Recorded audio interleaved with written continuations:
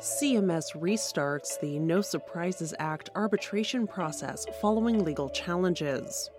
The maternal mortality rate in the United States increased significantly in 2021. And California partners with Civica RX to begin producing low-cost insulin. It's Wednesday, March 22nd. I'm Jay Carlisle Larson, and this is Gist Healthcare Daily, where you get the headlines and health business and policy news in 10 minutes or less.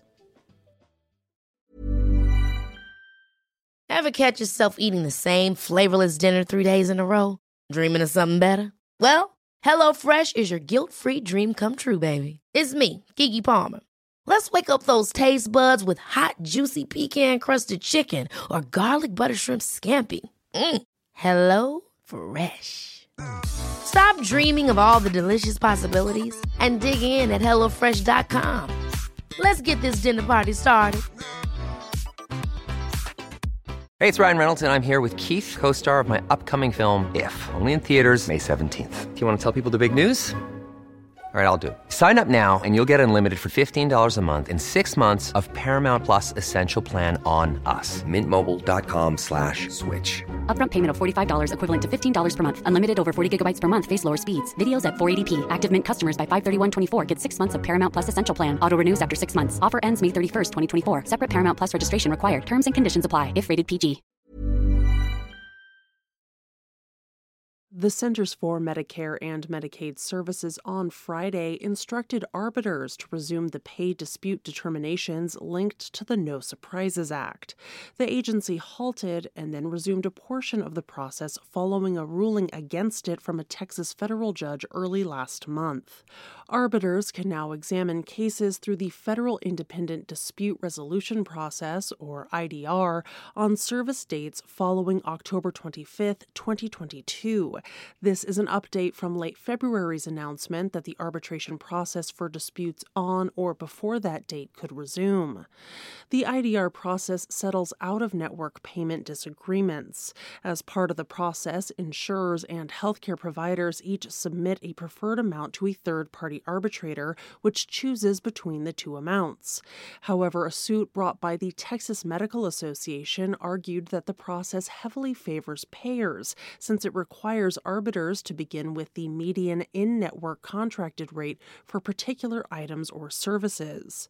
In early February, Judge Jeremy Kernodle of the U.S. District Court for the Eastern District of Texas ruled in favor of the Texas Medical Association. There are other legal challenges to the IDR process currently making their way through the court system, including a challenge to the arbitration fees. Since its inception, the No Surprises Act's IDR process has been bogged down with a flood of disputes between providers and payers. There were more than 90,000 disputes filed during a 5-month period starting in April last year, which was 5 times higher than what the government had been expecting every year in total.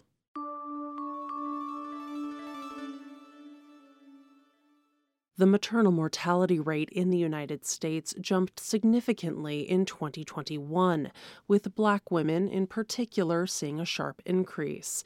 That's according to new data from the Centers for Disease Control and Prevention.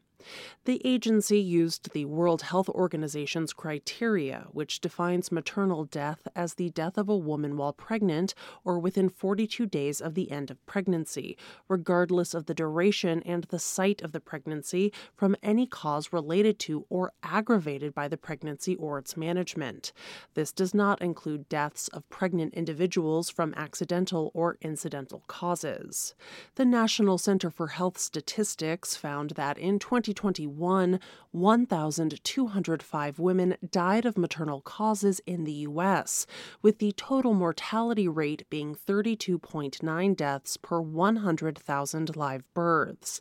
That's compared to a rate of 23.8 deaths in 2020 and 20.1 deaths in 2019. The rate was higher among certain demographics, including race and ethnicity, as well as age. In a sobering sobering statistic, the maternal death rate among Black women was 69.9 deaths for every 100,000 live births in 2021. That's compared to a rate of 26.6 deaths among white individuals and 28 deaths among Hispanic individuals that same year. And the mortality rate among pregnant women 40 years and older was around 7 times higher compared to the death rate among those under 25, and 4 times higher than those aged between 25 and 39. Though the CDC itself doesn't indicate a specific cause for the increase in maternal mortality in this week's report, an October report from the U.S. Government Accountability Office pointed to the COVID-19 pandemic as playing a significant role, from the virus itself to greater barriers to health care, including reduced access to childcare and public transportation services. The American College of Obstetricians and Gynecologists this week called for stronger policies to address the maternal mortality rate, including mandating that postpartum Medicaid coverage be expanded from 60 days to 12 months. The United States has one of the highest rates of maternal mortality among high-income countries.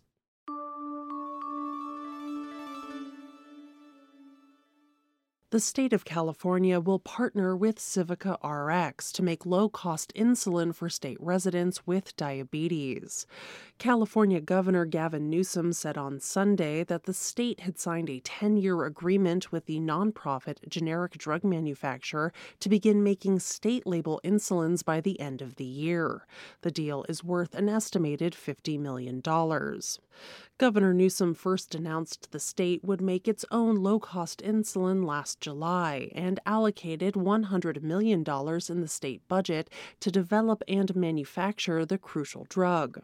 The contract covers 3 forms of insulin, Aspart, Glargine, and Lispro, which Civica said are likely interchangeable with brand name forms of the insulin made by other pharmaceutical companies. The insulin manufactured by Civica for California is expected to cost no more than $30 per 10 milliliter vial, and no more than $55 for a box of 5 pre-filled pens, regardless of whether an individual obtaining it is insured or uninsured. The Food and Drug Administration will still need to approve the medications. More than 37 million people of all ages nationwide have diabetes, and the insulin they require can cost hundreds of dollars or more per month, even for people with insurance. In recent weeks, 3 large insulin makers, Eli Lilly, Novo Nordisk, and Sanofi, announced they would drop the cost of the medication by as much as 70% following political pressure. And the Centers for Medicare and Medicaid Services has capped the Part D cost for beneficiaries at $35 per month.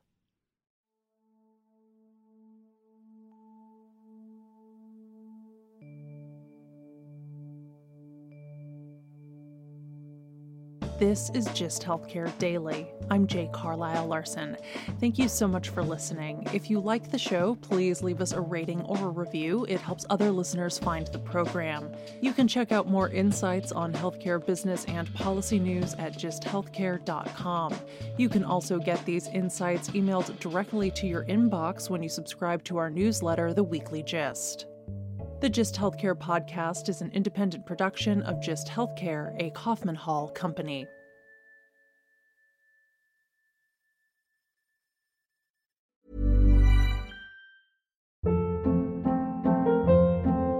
Hold up. What was that? Boring. No flavor. That was as bad as those leftovers you ate all week. Keke Palmer here, and it's time to say hello to something fresh and guilt-free. Hello Fresh. Jazz up dinner with pecan-crusted chicken or garlic butter shrimp scampi. Now that's music to my mouth. Hello Fresh. Let's get this dinner party started. Discover all the delicious possibilities at HelloFresh.com.